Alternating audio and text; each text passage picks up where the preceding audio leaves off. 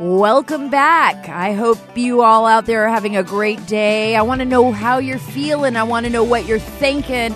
I want to hear your ideas about everything from impeachment to the John Durham investigation to the craziness that's happening in our culture clashes. This is the Sarah Carter Show, and I'm coming to you from Radio America. I am a fellow with the Independent Women's Forum, and you can follow me at sarahacarter.com. All of my stories are there, as well as Jenny Tair's, and we have new reporters, new writers coming to us every day, and we're going to post those stories at sarahacarter.com. You can also follow me on Twitter at SarahCarterDC. Don't forget to follow me on Twitter. I'm almost at 1 million. Sarah Carter DC. Follow me on Twitter and keep up with all of the latest stories. Subscribe and give us a 5-star rating on your podcast app. Do not forget to do that. We love to look at those and we love to see what you guys are thinking. But please give us a 5-star. That would be nice. Today we have a really big show. We have a Carter Page here today. And for those of you who do not know who Carter Page is, you haven't been following my stories, because I have been writing about Carter Page now for almost 3 years. And he is at the center of everything that happened to the Trump administration. Remember, Carter Page was a short-term volunteer, foreign policy type of advisor for the Trump campaign. And he joined the Trump campaign early on, and it was only for a short period of time. In fact, Carter Page never even really met President Trump. He kind of worked with those senior level officials. But lo and behold, what do we find out during the process of the whole unraveling of the FBI's malfeasance and then the Obama administration's DOJ? The CIA, by the way, is also connected, and the NSA, former James Clapper. What we discover is that Carter Page became the target of the FBI. And he became the target of the Democratic National Committee and the Hillary Clinton campaign, by the way, which funded Fusion GPS, which was a private research, basically a private research firm led by Glenn Simpson. He had worked with the Wall Street Journal, funded these guys to basically collect a dossier on President Trump. The dossier was compiled by a former British spy, MI6 British spy, Christopher Steele, who was basically gathering information from former has-been Russian spies. Has-beens, guys, has-beens. He never even validated anything in his dossier. He just went around collecting gossip from people who were basically putting disinformation, Russians putting disinformation into a dossier to create chaos in the United States. So when the Democrats tell America that they are trying to protect, and remember all of these claims, oh, it was the Russians, wanted President Trump to be president. It was the Russians that did this. No, it was the Democrats, by paying for this dossier that was filled with Russian lies, that were spreading disinformation from Russia, because President Vladimir Putin really didn't care who won this election, whether it was Hillary Clinton or President Trump. All the Russians cared about was wreaking havoc in our country and dividing our nation. And we gladly have turned that over to them ourselves. They don't really have to do anything, because we are so divided and we're not talking to one another. And our politicians are ripping each other apart up on Capitol Hill with impeachment inquiries into the president, not allowing him to do his job, and continuously putting out lies and slanderous accusations about people in either party. I want you to think about that. So Carter Page became the center of this. Why? Because the FBI targeted him. Because the FBI basically, now we know from Inspector General Michael Horowitz's report, this is the Inspector General of the Department of Justice, his report revealed that the FBI manipulated the FISA applications. This is the Foreign Intelligence Surveillance Application Warrant that goes to the most secretive court in the land. And why is it so secretive? Because it allows our government to basically issue a warrant against someone to spy on them without any representation whatsoever. And it allows the government to basically, no holds barred, gather communications, your telephone communications, your emails, everything that you're doing. And that's what happened to Carter Page. And when they were spying on Carter Page, it wasn't just about Carter Page, folks. They were spying on secondary and tertiary communications. That means anybody Carter Page was talking to and then anybody that person was talking to. And that's why they did it. James Comey signed off on the warrants. Oh, hey, by the way, Rod Rosenstein, who's now no longer with the DOJ, is going to work in a private firm. Remember Rod Rosenstein, who was appointed by the Trump administration and then basically appointed Robert Mueller, special counsel, to investigate Trump and open up this big investigation? Yeah, that guy signed off on one of them. Sally Yates from former DOJ, she signed off on them. Very high-level officials. And now what we know is that, basically they lied. They lied to spy on Page. They lied to the court. The court has now issued basically a letter and a warning saying that the attorney, and I don't want to get too much in the weeds on this because for a lot of you don't know all of these names. These are all kind of new people and officials. Look, you know what? All you need to know is that they trampled all over the Fourth Amendment for unreasonable search and seizure. This is not just about Carter Page, people. This is about all of us as Americans being lied to, being spied on, and being used. And Carter Page was being used because they weaponized a system that was meant to protect us from terrorists, meant to protect us from criminals, FBI, CIA, meant to protect us from overseas threats, right? They weaponized that against an incoming presidential candidate and then against a sitting president, a duly elected president of the United States. That's all you need to know. And if that doesn't sound like a banana republic, I don't know what does. Right? I don't mean to be I'm not trying to be flippant, but all you have to do is go to other countries where I've been, like Pakistan, and you're like, oh, I wonder when the coup's going to happen. Because everybody's working against everybody else. Because the government itself there's no control, there's no justice, there's no real oversight. So their intelligence agencies kind of work against their military and then work against the government. And then everybody's kind of spying on everyone and they're weaponizing systems and the people are just left out to dry. I don't mean to pick on Pakistan. I just bring that up because I saw it happen there. And so we just never believed as Americans that it would happen here. I'm going to let Carter Page tell you his story. And I think you'll be fascinated by it. And he also breaks some news in there, and I hold his feet to the fire on, some issues that I think will be really important to you, where he's very good about not answering all my questions. He's a great guy. He's a true patriot, and you're going to love listening to him. But right now, I want to just jump to a story that I actually broke this week, and it deals with Iran. And I'm just kind of switching it up here. I know this will interest you, but, the targeting of Qasem Soleimani, before Soleimani was taken out by President Trump, it was a very decisive decision, and I'm sure it was a very difficult decision. And according to people that I've spoke with at the White House, the president is very methodical. He didn't, he really thought this thing out. He saw all angles here. He is incredibly apt at looking at all sides and then making a decision very quickly, because the killing of Soleimani was based on actionable intelligence. You got to think about this. At the very moment that Soleimani debarked from that plane and got ready to head into the SUV at Baghdad airport, we had to have eyes on him. We had to have known that he was on that flight coming in. That means, I'm guessing, there are people in the inside of Iran, inside the Iranian government, right now giving information to the United States. Probably. And maybe we have really good eyes in the sky. We have great resources, great capabilities, great intelligence, great ISR capabilities with our drones.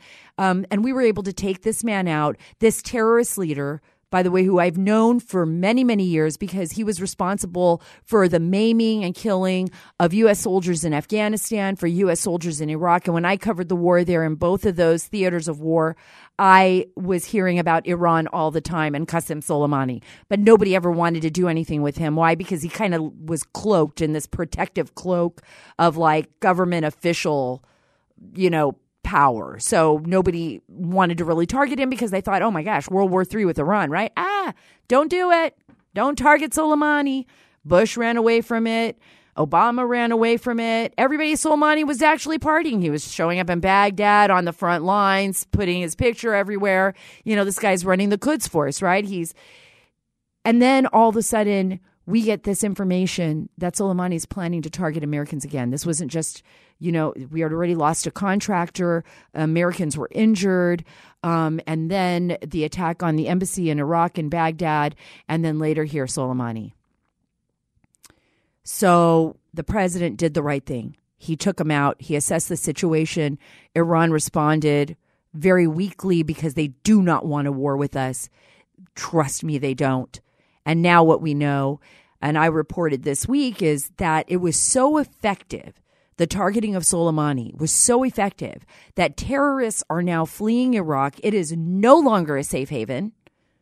No longer a safe haven for any of these proxy Iranian groups or these leaders. And Al-Qaeda, as well as ISIS, they are hearing chatter. U.S. intelligence is collecting chatter and communications that they're either going into hiding or they're fleeing the region, fleeing Iraq altogether, because you know what they're saying? If Iran can't protect their most precious asset, Soleimani, from a direct strike by the United States, what the heck are they going to do for us? I can tell them nothing. They're going to do nothing. They are just, that's it. You got to flee, right? You're a terrorist. You're on the run. When you live by the sword, you die by the sword. At least bye-bye. That's what we're hearing. So they're out. They're out of the picture. That's a great, I guess, what you would call secondary effect of this targeting. And then last but not least, let's go to impeachment. And I only have to make this really short. Guess what? Nancy Pelosi still doesn't want to give up the articles of impeachment, even though everybody believed that she would. People were saying the dam's going to break today. The wall's going to collapse. Nancy's going to turn it over. Look, Dianne Feinstein is just screaming mad at Nancy Pelosi right now. There's others like Adam Smith. He's a Democrat, head of the House Armed Services Committee. He's saying, look, just turn him over. Just turn over the articles, Nancy. She is like clutching them so tightly. She just doesn't want to let them go. It's like a kid. You can't pull the blanket out of their hand. You can't pull the articles of impeachment out of Nancy Pelosi's hand. Actually, it's sad. She's like holding on to them and crying because she doesn't know what to do. Because it's just a big mess, right? So she's just holding on. She's holding on. I don't know what she's waiting for. But Congressman Matt Gaetz actually had a really funny tweet today, and I busted out loud laughing at the Starbucks. Yes, I did drink a Starbucks today. But here's the tweet from the Florida congressman. Find yourself a woman who holds you as tight as Nancy Pelosi holds her articles of impeachment. I just can't even. I'm just sitting here looking at Adam. He's laughing. That's Jenny's laughing. That's pretty good. I mean, it's funny. It's funny. And I don't know, when it was so unexpected, when I was standing there in line and I saw that tweet, I'm like, yeah, that's exactly it. I mean, she's just not letting go. Okay, I'm going to bring Carter Page on in a few minutes. I want you to hear this interview. It's incredible. But I also want to hear from you. And this is really important to me, and I want you to get, I want to see your tweets. I'm going to have Jenny put it out there so that we can read your tweets here on the podcast. And we're going to do that when we close out the podcast. So please stay and listen to the podcast because we will be reading your tweets and reading your ideas. I want to know what you think about John Durham. I want to know what you think about the articles of impeachment. I want to know everything. I just want to hear what you have to say, and I want to put it out there, and I want to give you guys some airtime. So please, please, please, whenever we put these tweets out there where we're asking for your thoughts and ideas, what we're going to do is we're going to read them on the air. We're going to talk to you about what means most to you. So follow me on Twitter at Sarah Carter DC. That is Sarah Carter DC. Please follow me on Twitter, and we will do our best to get your tweets out there. The best of the best tweets we will put out there, and then not only those, but some of the worst we'll read. So whether you like us or hate us, we're going to talk about it. That's always fun too. It is. It's so much fun. Yeah, especially, whatever. If you don't like it, then just let me know. Or if you don't like something, let me know. Or if you don't like someone, let me know. We get out there, and without delay, I want you to hear this interview with Carter Page. It's incredible. He is an incredible man at the center of one of the biggest modern political scandals in American history. He is a true patriot and has become my friend after 3 years of covering this story. And I have so much sympathy for what he has gone through. He has been through death threats. Adam and Jenny, I know you've seen some of these stories of mine. He has had death threats. He has had to fight against some of the most powerful people in Washington, D.C. And for a good portion of this time, he was really alone. He couldn't talk about the work that he did with the CIA or even with the FBI because he was not allowed to do so. But when when Horowitz report came out, that changed everything for him. So I hope you enjoy this interview, guys. Hello, Carter. Are you on the line? Hi, Sarah. Hi. I'm with you, yeah. I'm so happy to be talking to you today because there's so much news breaking. And, I've been talking to the audience, giving them kind of a background brief on who you are and what you've been through. And you know this. I mean, we've known each other for a while now since all of this started several years ago and when your name was first made public. But a lot of things that you could tell me back then, very little, you couldn't say publicly. And I kind of want to take everybody back to when you and I first met and then go into your story because I think it's so fascinating. When the stories first started breaking on you, particularly with the story on Radio America, then later a story in Yahoo News, your name was basically slandered. They had accused you of being a spy for the Kremlin, some kind of covert operative with Russia, with all these crazy Russian connections. It really destroyed your name at that time. It was almost as if it was a disinformation campaign. And just so our audience understands, when I first met Carter, because of that, there were threats against his life. And Carter would actually have to meet with me. And if he met with anyone in Washington, D.C., he would be wearing a baseball hat and a jacket and be very low key. And it always felt like any of the meetings I had with you were so cloak and dagger because there was so much concern about what was going on. And at the time, there was so much you couldn't say. Can you talk a little bit about that time? And then we'll go back to the Trump campaign and why you joined.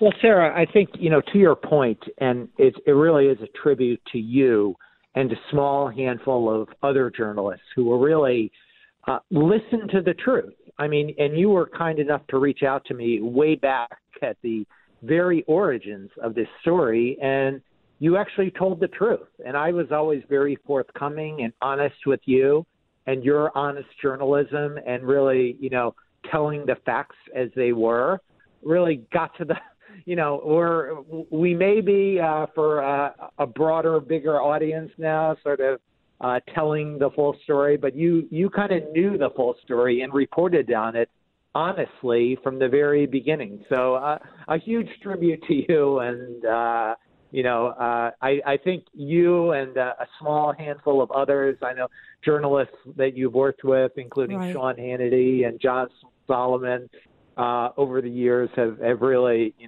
been at the forefront of exposing the truth. And I think what we've seen over the last couple of months has really been the realization of what you've known for a very long time. But, well, thank you, Carter. But, it was so difficult during that time. And it was something that a lot of us weren't willing and the few of us weren't willing to give up because we saw what the truth was, but we were up against a machine, the same type of media machine, this anti-Trump hatred allowed them to be swayed by sources that I think they actually believed they could trust at the time. But I think that their own animus towards the Trump administration destroyed that for them. And this machine went after you. It was a disinformation campaign. And at the time, I want you to describe to the listeners what it was like for you as an American citizen, knowing that you had been spied on, knowing that your name was being destroyed in the mainstream media, and not just in the United States, but across the globe. I want you to talk about, you're an intelligent man. You are a graduate of the Naval Academy. You had contracts overseas. You had a business. You have a business where you're dealing with people all the time. And now here you are faced with this type of hatred and animus and these lies. Can you talk a little bit about what was going on in your own personal life and how you dealt with that? Well, look, Sarah, and I think, right when these stories were starting in the summer of 2016, and even a little bit before that, it was really a political operation. This is, as we now know, anyone who has read the U.S. Department of Justice Inspector General report, the full 480-page document, as I know you have, or even just the short executive summary of less than 20 pages at the very beginning, knows that this was a disinformation campaign paid for by the Democrat National Committee, right? The DNC and their operatives led a smear campaign, which worked in conjunction with the Obama administration and senior top political officers going all the way up the chain in the U.S. government. And so that process really went throughout, began in 2016 and continued for quite some time thereafter. So it really was a large-scale effort. And so essentially these Democrat operatives were, trying everything to get this story out there in the media. And so I would get constant calls. And members, senior members of the Trump campaign, I was just a junior volunteer. I've actually never met President or candidate Trump. But unfortunately, we kept, both me and top members of the campaign kept getting asked these questions constantly. And this is what I want to stop right there, because I want to ask you, because I want our listeners to know, Carter, how you became involved in the Trump campaign, because a lot of them, they see these stories, but they don't really know the details, and this is coming from the horse's mouth, right? This is from you. How did you become a part of the Trump campaign? Yeah, look, I think I saw what then candidate Trump was calling for in terms of changes to U.S. foreign policy in 2015, and I, decided this is absolutely the right strategy for America. And so I, knew some people I had worked with previously in New York. I expressed my interest, and they were kind enough to make an introduction. And so, this is kind of late 2015, early 2016. I just volunteered to offer a helping hand as a, concerned American citizen, private sector, someone who had not, I served in the military decades ago, but hadn't officially been a paid government employee for many decades, hadn't lived in Washington or the Washington area for many decades. And I just saw an important opportunity and things which then candidate Trump was saying in terms of the future of America and what needed to be done in a foreign policy context. And having spent many decades working in the foreign policy arena, both in think tanks as well as in the private sector of business, I, volunteered to offer what I could. So I reached out to them kind of at the, turn of the new year in 2016. And, we started a dialogue and, I was able to volunteer in early 2016. And that's what you did. I mean, you were a volunteer. You were not paid on the campaign. You never met with President Trump. Not that it would have mattered either way, but you really wanted to give your service to your country this way, because what you saw in President Trump at the time was somebody who in the best way possible, if I'm explaining this right, aligned himself with your mindset on how to approach foreign policy. But it wasn't just the Democrats that were leaking information at that time. Fast forward to 2016 and all the stories that were coming out in the fall, even though the Hillary Clinton campaign and the Democratic National Committee had actually paid and funded Fusion GPS to go after President Trump and create this salacious dossier with this former MI6 British spy, Christopher Steele, who put together this basically unsubstantiated dossier that was used against you in those leaks. We find out that it was agencies that were involved, not just Democrats on the Hill leaking information, trying to smear you, but then comes the involvement of the FBI that was investigating you and spying on you, and then the connections to the CIA, connections to foreign intelligence.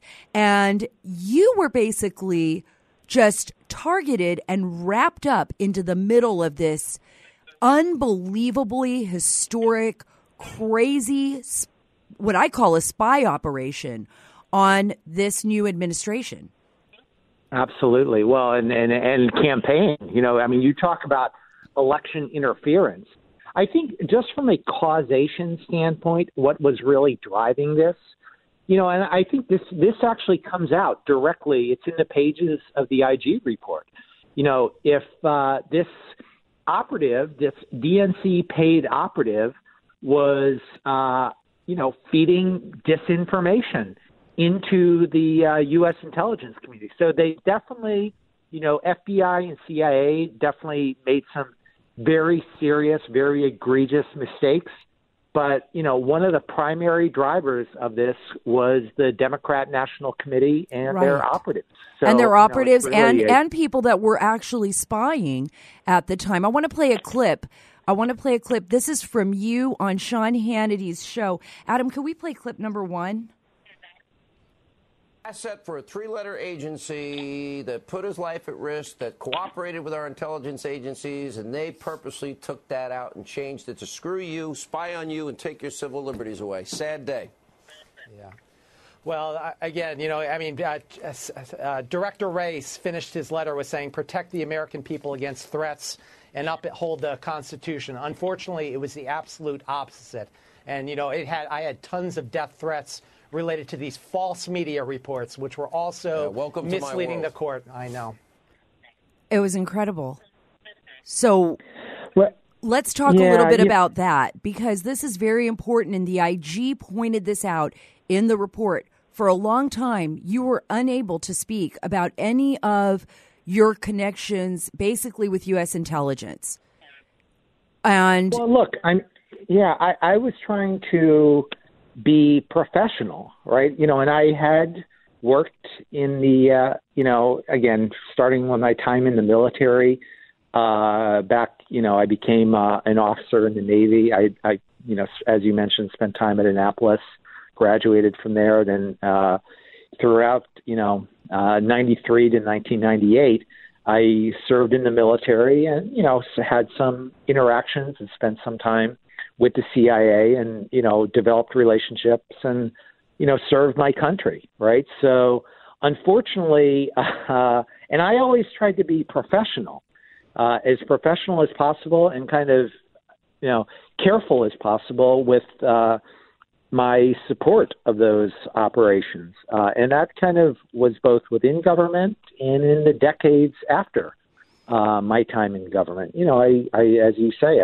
I served my country. And unfortunately, there's a difference, right? Because some of these other operatives, including, the DNC's consultants, were working with the government and unfortunately not only giving disinformation, but also, in parallel, being paid to distribute that disinformation to the media. And you're talking about Christopher Steele, correct? Are you talking about? Yeah, but it's a larger operation. He's one of many people, and I think Stefan Halper. What we've seen, I don't know. I think there's been a lot of reports out there. I'm very, essentially, I have been very cautious. I've been very meticulous, as you have been meticulous, Sarah, in your reporting. I want to know for sure. I don't point fingers at people until there is really some very solid evidence. And, it's been firmly established that these things have actually happened. So, well, one of the things that we do know, and it's absolutely true, and for the listeners out there, I want you to understand, Carter Page, since the moment I met him, has been absolutely meticulous in what he says. He has never over-exaggerated a claim, never talked about things that he was not capable of talking about because either there was some non-disclosure rules. What we know now, though, based on the IG report, which is public, is that the CIA did send information to the FBI, and FBI lawyer Kevin Kleinsmith altered the email that had the information that came from the CIA that said this Carter Page, he checks out, he's a great guy, whatever they said, he's worked with us, he checks out. And Kevin Kleinsmith, who was with the FBI, omitted that and did not include any of that. In fact, changed the email when they submitted it to the Foreign Intelligence Surveillance Court to seek a warrant on you to spy on you. How did that make you feel when that report came out and it was just straight up? It was like, finally, I can talk about this. Yeah. Well, I mean, here's the thing, Sarah, and it kind of it actually raises. I know we're getting into a lot of the very important historic details here, and it brings me back to a question you were asking earlier about what it was like, and what were the personal implications for myself. And what happened was, I mean, that's a perfect example, and you had specifically addressed that in terms of all the death threats, right? Mm-hmm. So I had a long series of meetings. Again, I had worked and supported the CIA and FBI for many years. And so, I had a long series of meetings, about 10 plus hours in March of 2017, just a couple months after the election, less than 2 months after the election we started, went throughout most of the month of March of 2017. And, one of the main concerns I had that I told the FBI agents throughout March 2017 is all these death threats that I'm getting from this DNC-funded disinformation campaign that they were pushing with the media. And so that was one of the main requests that I had for government agents. And unfortunately, that gentleman, Mr. Kleinsmith, the FBI lawyer that you just asked about, I was in contact with him, and, some lawyers who were helping me at the time were in contact with him the following month in April of 2017, when they had another, step in the media and government disinformation campaign related to my prior support of the FBI. In early 2017, there was this report about, me being an FBI source previously, and I got more death threats, from some of the people who had been coming after me. And I, informed Mr. Kleinsmith about that. So, I think, as you've been saying, and as we keep saying, it's been the tip of the iceberg. And, I am very encouraged and appreciative that last month Inspector General Horowitz and his team started uncovering this. But, there's so much more. And to me, these life or death situations that the DNC disinformation campaign created for myself and so many other Trump supporters and, volunteers on the Trump team, that is a huge issue. And, I think some of the important revelations you've talked about and just mentioned are really the tip of the iceberg. I really believe that too, and I want to play something because some of these DNC officials, one of them being or lawmakers, let's just put it that way, is chairman of the House Intelligence Committee, Adam Schiff. And I want to play you a clip of Adam Schiff, who is basically refusing to apologize. And for some reason, even though he knows the truth, right?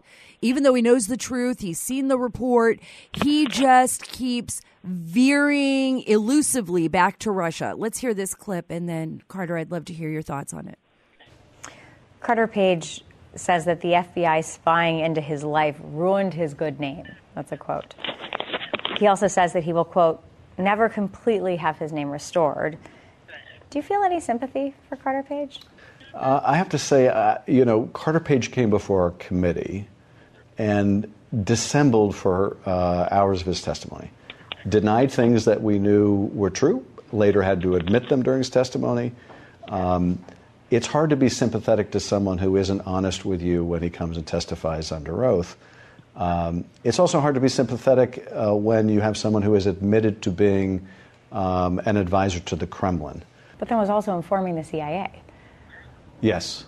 Which we didn't know about. Who was apparently both targeted by the KGB, but also talking to the United States and its agencies. That's crazy, because you could say that about anybody who worked in intelligence or anybody in the private sector that came in contact with anybody overseas. You could say that about me. I was on the ground in Pakistan. I dealt with the Taliban. I dealt with people that were connected to the Taliban. I am not a supporter of the Taliban, right? You know that, right, Carter? What do you think when you hear this? It's hard to be sympathetic, and he doesn't let go. It's almost as if he's creating his own disinformation campaign about you, even though the reporter is saying, look, you guys have destroyed this man's name. Well, I informed the FBI agents. My meeting, there was a historic moment on March 20, 2017. There was a big House Intelligence Committee testimony by then FBI Director James Comey. Right. And this guy that you just, played the clip of, Congressman Schiff, starts saying on national television, on really, all the major networks, that, reads this disinformation that his DNC threw out there. I think he may have referred to this Christopher Steele as a so-called highly respected guy, right? And this is someone who really was pushing this false information into the media, just making it's one of the worst foreign election interference campaigns in U.S. history. So, and this guy just has been perpetuating it nonstop. So, when he uses the term honesty, I mean, it really, it's ironic to an incredible level. And, again, you just have to watch TV for a little while, and he's constantly out there on many of the TV networks, continuing this as a political stunt, one thing right after another, as you correctly alluded to. What can you do with a lawmaker that does that? I mean, I know you have lawsuits against certain media outlets for what they've done to you. I know that there's probably going to be some developments in the future, but how do you handle it when a lawmaker is targeting you in the media, and then even when the truth comes out, refuses to even acknowledge the truth or even deliver just a simple apology? It refuses to acknowledge that there was no conspiracy, that there is no collusion with Russia, and that Carter Page is a good man who served his country and who worked closely with agencies, both the CIA and the FBI. How do you deal with that, Carter? Well, it's suffice to say it's a huge challenge, but there's many aspects of the challenge. I think as you been digging into in our deep dive discussion here, there's definitely personal, huge personal costs and challenges, life or death level challenges that I've been fighting. Talk about that. Carter, tell me tell me some of the, I know you and I have talked about it, our listeners haven't, but can you describe what some of those situations were like, or maybe just one of them, just getting a call, getting an email? I think that's sort of what I was briefly alluding to on March 20, 2017. So just to finish that thought with all this DNC-funded disinformation that Congressman Schiff is saying on national television with his discussions with then Director Comey.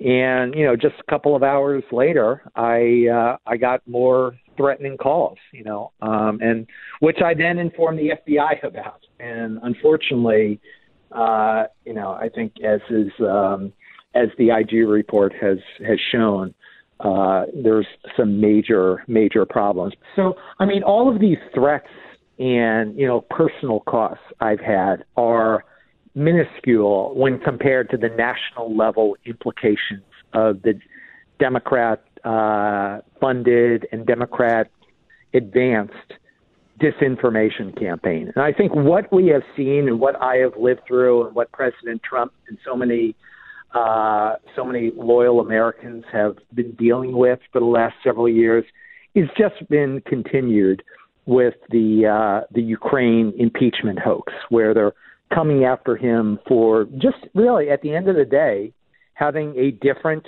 perspective. This is free thought. This is the core of U.S. constitutional values, is you're allowed to have a free and open debate in a political context and just as a free citizen. And unfortunately, by trying different approaches, all legally, when you try doing that, these people, they'll try to throw more disinformation out there. So unfortunately, we've been living through a continuation of that. And yes, there are huge personal costs. And I'm, as you alluded to, I'm going to be taking steps to resolve that on the one hand. But, in parallel, there's a much, it's had just a huge, terrible impact on our country. But the good news is it's now 2020, and I think American people understand the truth, and I think that's why you've had such a huge following on your show here on Radio America and on TV as well. And I think people get it, and it was unfortunate that we had this election interference campaign paid for by the Democrats in 2016, but right. I think people get the joke now, and so. You were saying you're taking steps to resolve this. I know you can't talk about a lot of it. You and I talk a lot off the record. We talk a lot on background, on the record, and as friends. But can you talk a little bit around, like, you're taking steps to resolve this? What does that mean? Yeah, I think there were, again, similar. So there was another aspect of all this.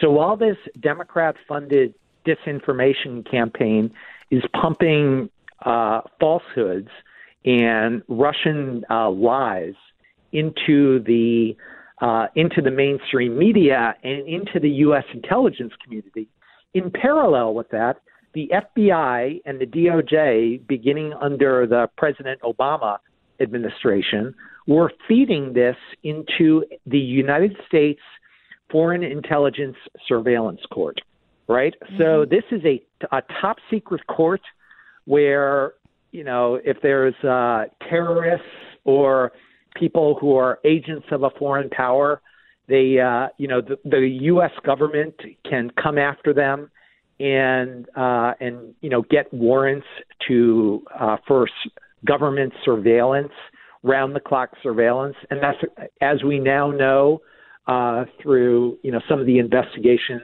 by Senate Judiciary Committee under Chairman Grassley and Chairman Graham, and also by the House Intelligence Committee with Chairman Nunes back in 2018, with their uncovering some of these abuses. We now know that all this disinformation was fed into a U.S. federal court.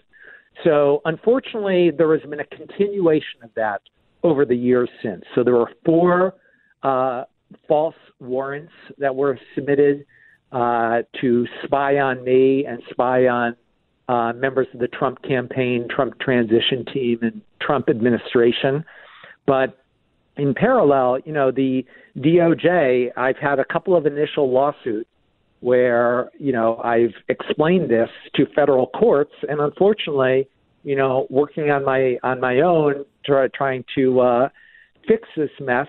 Unfortunately, the U.S. Department of Justice, the local New York lawyers in the Southern District of New York, kept giving, false pleadings to a federal court up in New York. So, unfortunately, I've run up against some problems. To make a long story short, and to not get too into the weeds on the legal specifics, but I'm definitely taking some important actions, and I've got a great team of great legal experts who are helping me on that. And I've been literally working around the clock with our team over the last several days and weeks and last couple of months. And as you correctly alluded to, I'll have more to say about that real soon. But so it's almost like a cliffhanger, like a teaser, like you're going to bring something forward. We don't know when, but it'll be soon, right, Carter? Well, yeah. And I think people have teased stuff for a long time. Unfortunately, teased falsehoods. And, you gave the example of Congressman Adam Schiff, right? And he's always saying, well, there's, you're going to get evidence of collusion. It's coming. The only difference here is last month was an important historic turning point, where that blockbuster initial tip of the iceberg Inspector General report from the U.S. Department of Justice, led by Inspector General Horowitz, who is an Obama appointee, that really started uncovering just how egregious all this criminal activity was to, this election interference and media disinformation. And now we know not just Michael Horowitz's blockbuster report, but John Durham, the prosecutor from Connecticut, Attorney General William Barr have an ongoing criminal probe into this. And I'm going to just, because I know you're going to have to run shortly, I want to jump to this really quick because I think this is very important because you're central to a lot of this and even this criminal probe.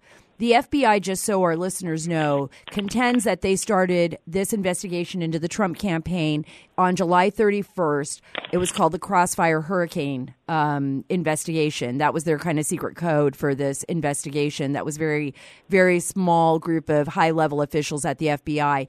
They contend it was because of George Papadopoulos, who was also a Trump campaign advisor, didn't spend a lot of time with the Trump campaign. We'll go into his story later on a future podcast. But what we're seeing now is information that's come out in not only in the Inspector General's report, but there's contention with what some of the FBI agents actually told Horowitz. Because there's an exclusive, actually it's in the Federalist, it's a great story, where you raise questions about some of the inaccuracies, not necessarily on Horowitz's part, but on the part of the people that he interviewed with regard to Stefan Halper. And I really need you, Carter, to explain really quick Stefan Halper and for the audience to understand that Stefan Halper was a Cambridge a seminar. He ran the Cambridge seminar. He was in contact with multiple people that were being investigated by the FBI, Carter Page, George Papadopoulos, Sam Clovis.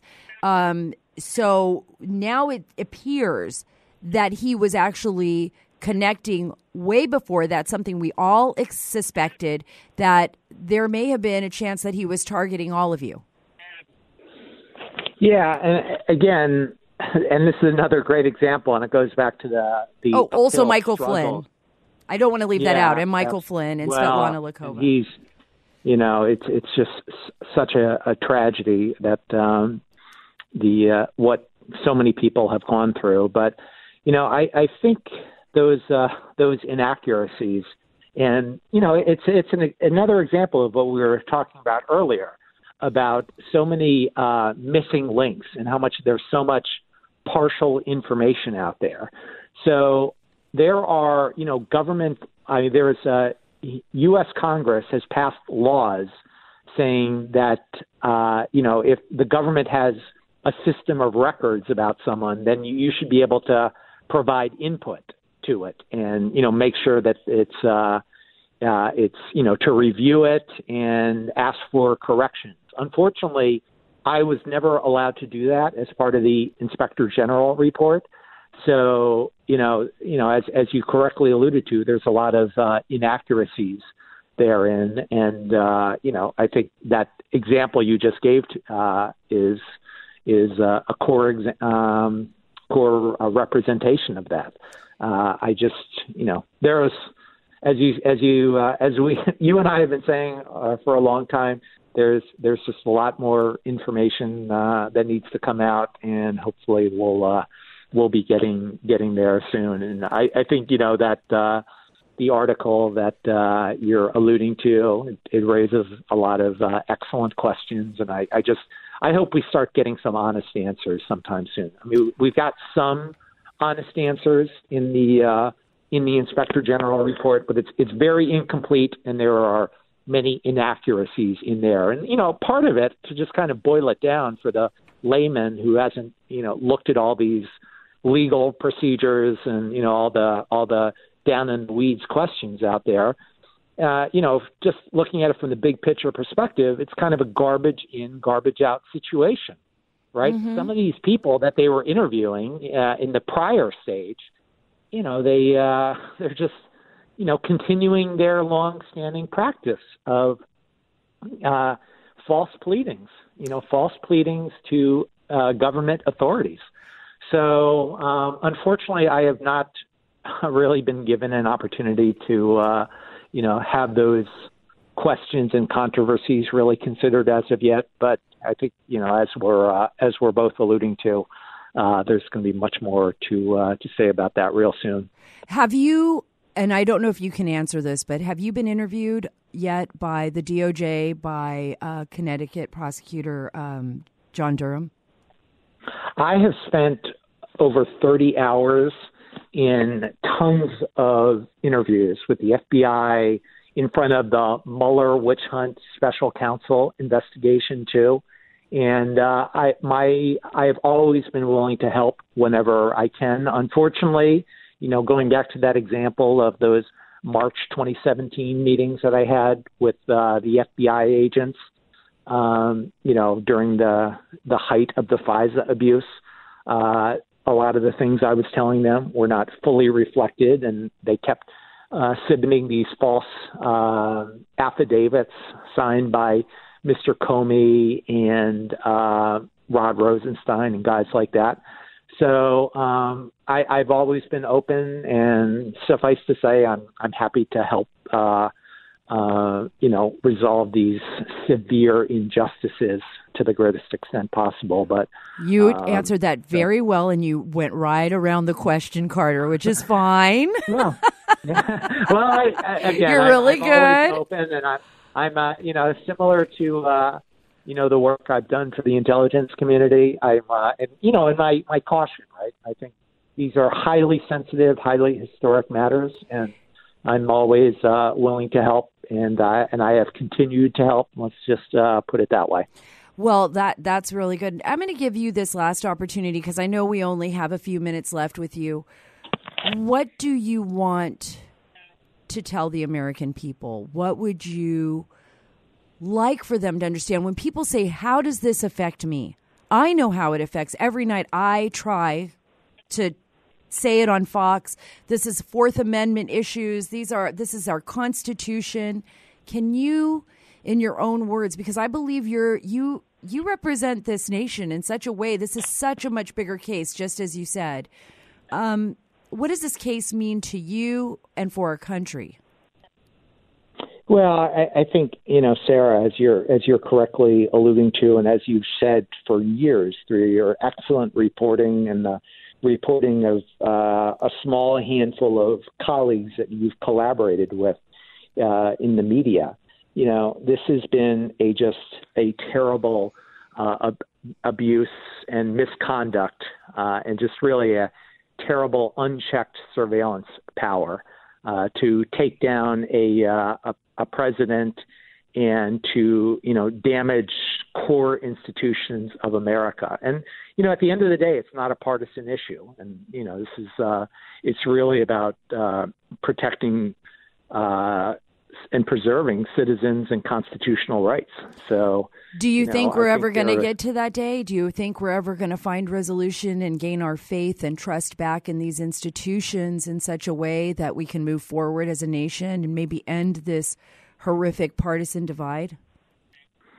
Well, I've always been an optimist. Sometimes it's cost me dearly because I'm sometimes too optimistic and trusting. I think we do have strong leadership now in terms of the U.S. Attorney General Barr and in the White House, and hopefully these people who have done so much damage to destroy our institutions and also create a lot of political damage for the president and his administration. I'm hopeful, but we're going to have to wait and see. And I think, again, critically, it's so important for all the work you've been doing, and I'm hoping that now people have been so severely discredited across the mainstream media that they start following your personal example and start telling the truth for once. So. Amen to that. From your mouth to God's ears. Thank you so much, Carter Page, for being on the show. I invite you back, and I expect you to break your big news on this podcast, right? I tell to tell the listeners, I think I have an idea what it is, but I'm not going to guess, and I'm not going to talk. I'm going to let Carter do it himself, or at least come back on the show and talk about it in detail. What you've done for this country is enormous. I thank you so much from the bottom of my heart for being such a great American, for being such a great person, and for standing up to some of the most powerful people in the world, actually, and not letting them bring you down and getting the truth out so that the American people know it. Thank you so much, Carter. Well, again, thanks to you, Sarah, and you've been an essential force to that survival process, and a lot more work to do. So it's going to be an exciting 2020 and period to come. So again, huge thanks to you as well. Thank you so much, Carter. Always willing to fight alongside a great patriot. What an incredible interview with Carter Page. Truly an American patriot, and I welcome Carter Page back on the show. I told him I want him back on before the end of the month. I want him here to tell us, to update us on everything that he's doing. Again, Carter Page is at the center of one of the most historical, I can't emphasize this enough, most historical situations in modern political history. There's no other way around it. He really is at the apex of all of this. That was good. I learned a lot today. I feel like did you? I mean, Jenny, did you feel like you learned more about who Carter Page was? I mean, can you believe what's happened to him? I think so, because if you follow, like you talked about with him, the mainstream media, you would think he's some monster. That's right. Adam, did you know a lot about Carter Page before he came on the air? Really not a lot at all. What went through your mind when you heard him? It makes me afraid to trust anything that I hear. I'm so glad for outlets, like ours here, where I listen to you talk, and you've been there, you've lived it. So it's just nice to have somewhere I can go where I trust what I'm hearing, because you hear stories like this, and it makes me want to give up on politics in general.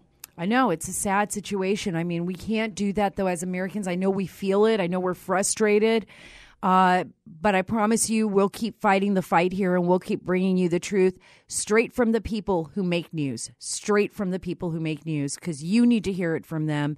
And thank God Carter Page has his name back. It's not been fully restored. I believe that there's going to be vindication for him, and I know that there's more news on that front coming up. Let's have some fun here. Let's just have some fun, right? Jenny, Adam, let's have fun. Because I asked everybody at the beginning of this podcast, please send your tweets. Please let me know what you're thinking. Jenny has put out, a tweet asking everybody to send their comments. So we're going to go ahead and read them. I have not seen any of them yet, but Jenny has. And I'm sure Jenny picked some of the best and the brightest, or maybe some of the funniest. Jenny, do you mind? Absolutely. Okay, so first I have Junior. He says, "What? Junior. You have a podcast?" What? Junior, How did you not know? No, it's okay, Junior. It's just starting. We're doing great. It's the Sarah Carter Show. Yes, I do have a podcast, and you are more than welcome to listen to it, and maybe one day you'll be a caller on our show. Who knows? Thanks so much. Okay, so getting into the impeachment, we have Fletch who says, I feel this impeachment isn't about not liking Trump. I feel that the Democrats are afraid of him exposing their corruption. Why do you think these Democrat politicians have become millionaires while during their time in office? Yes. A question we've all been asking every day. How do you become a millionaire when you're serving the people? Interesting. Read Peter Schweizer's books. Right on the money. You'll see exactly how these guys made all their dough and how they continue to make it. And sometimes it's just not illegal. It's just opportunity. And there are no laws to stop it. So great tweet. Great tweet. Great twit. Great twit, sir. Very nicely great done. Twitter. Great. Next twit. What the heck? You know, this is when you need water, folks. When you start calling Twitter, tweets. I don't know. Whatever. Okay, so next we have Chuck. He says, my thoughts on Durham. Let's get this party started. Yes, I want him to be thorough, but Brennan, Comey, Strzok, Page, McCabe, etc. should all be in jail. Some have even admitted lying. Arrest them. We are losing patience and faith that justice will ever come. And I think a lot of people here are very frustrated with how long this is taking. Oh, I feel the same way. I mean, I've been doing this now for years. On my entire focus, my career shifted and changed after starting to break stories on the Russia saga, the Russia sham, Russia Gate. I mean, there's so many words for it now. We all know now the truth because a lot of us, and particularly members of Congress, what was the name of the person that issued that tweet? Because I think it's important. I do. This one is from Chuck. From Chuck. So, Chuck, I want to talk directly to you because I think you're speaking for so many people in this country. Things take time. It seems like this has taken forever. I think that we are just lucky that we know the truth right now. And I do believe that John Durham is going to hold people accountable. You know, this is something that a lot of people don't realize and don't know. But John Durham does not have to issue a report, and he probably will not issue a report. This is a criminal probe. What John Durham will do is issue indictments, and I believe that is coming. And I believe that it is just the tip of the iceberg, what we know. And the reason it's taking him this long to get things done is because more and more information keeps surfacing. He's already been to Italy. He's been to England. He's been here in the United States. He's been questioning, and I can tell you this, guys, he has been questioning folks over at the CIA that are working there right now, and they are nervous as heck, according to my sources. And that means John Brennan, too. So let's go to one more, and let's wrap it up. Okay, I have Ranjan here. He says, you and your podcast, both awesome, amazing, hard eyes emoji. Whoa, hard eyes emoji. I'm loving it. Okay, I got to tell you, thank you so much because I feel the same way. You won't believe this, but I hardly ever sleep. It seems like it. I work all day and night. And one thing I enjoy, like, you know, even as I'm getting home and I'm trying to wind down as I go through all of your tweets. I try to read as many of them as possible. You actually read them? I actually do. I like them. I'm tweeting out all the time. And I'm, Adam, I just love it because I feel so connected to the people that follow me. And I really care about America. I care about my nation. I care about the people here. I've always loved people. And I'm a people person, so it means a lot to me when I see these. So thank you so much. I'm going to continue with the podcast. Also, if you have any ideas out there, like what we could do as far as segments, what you would want to hear, that's what I want to know because I would love to try it out. I mean, we're here to experiment. We're here to have fun. We're here to see what works. And please follow me on Twitter at Sarah Carter DC. This is the Sarah Carter Show. I am coming to you from Radio America. Right out here in Arlington, near beautiful Washington, D.C. swamp. Thank you, thank you, thank you. I look forward to talking with you again.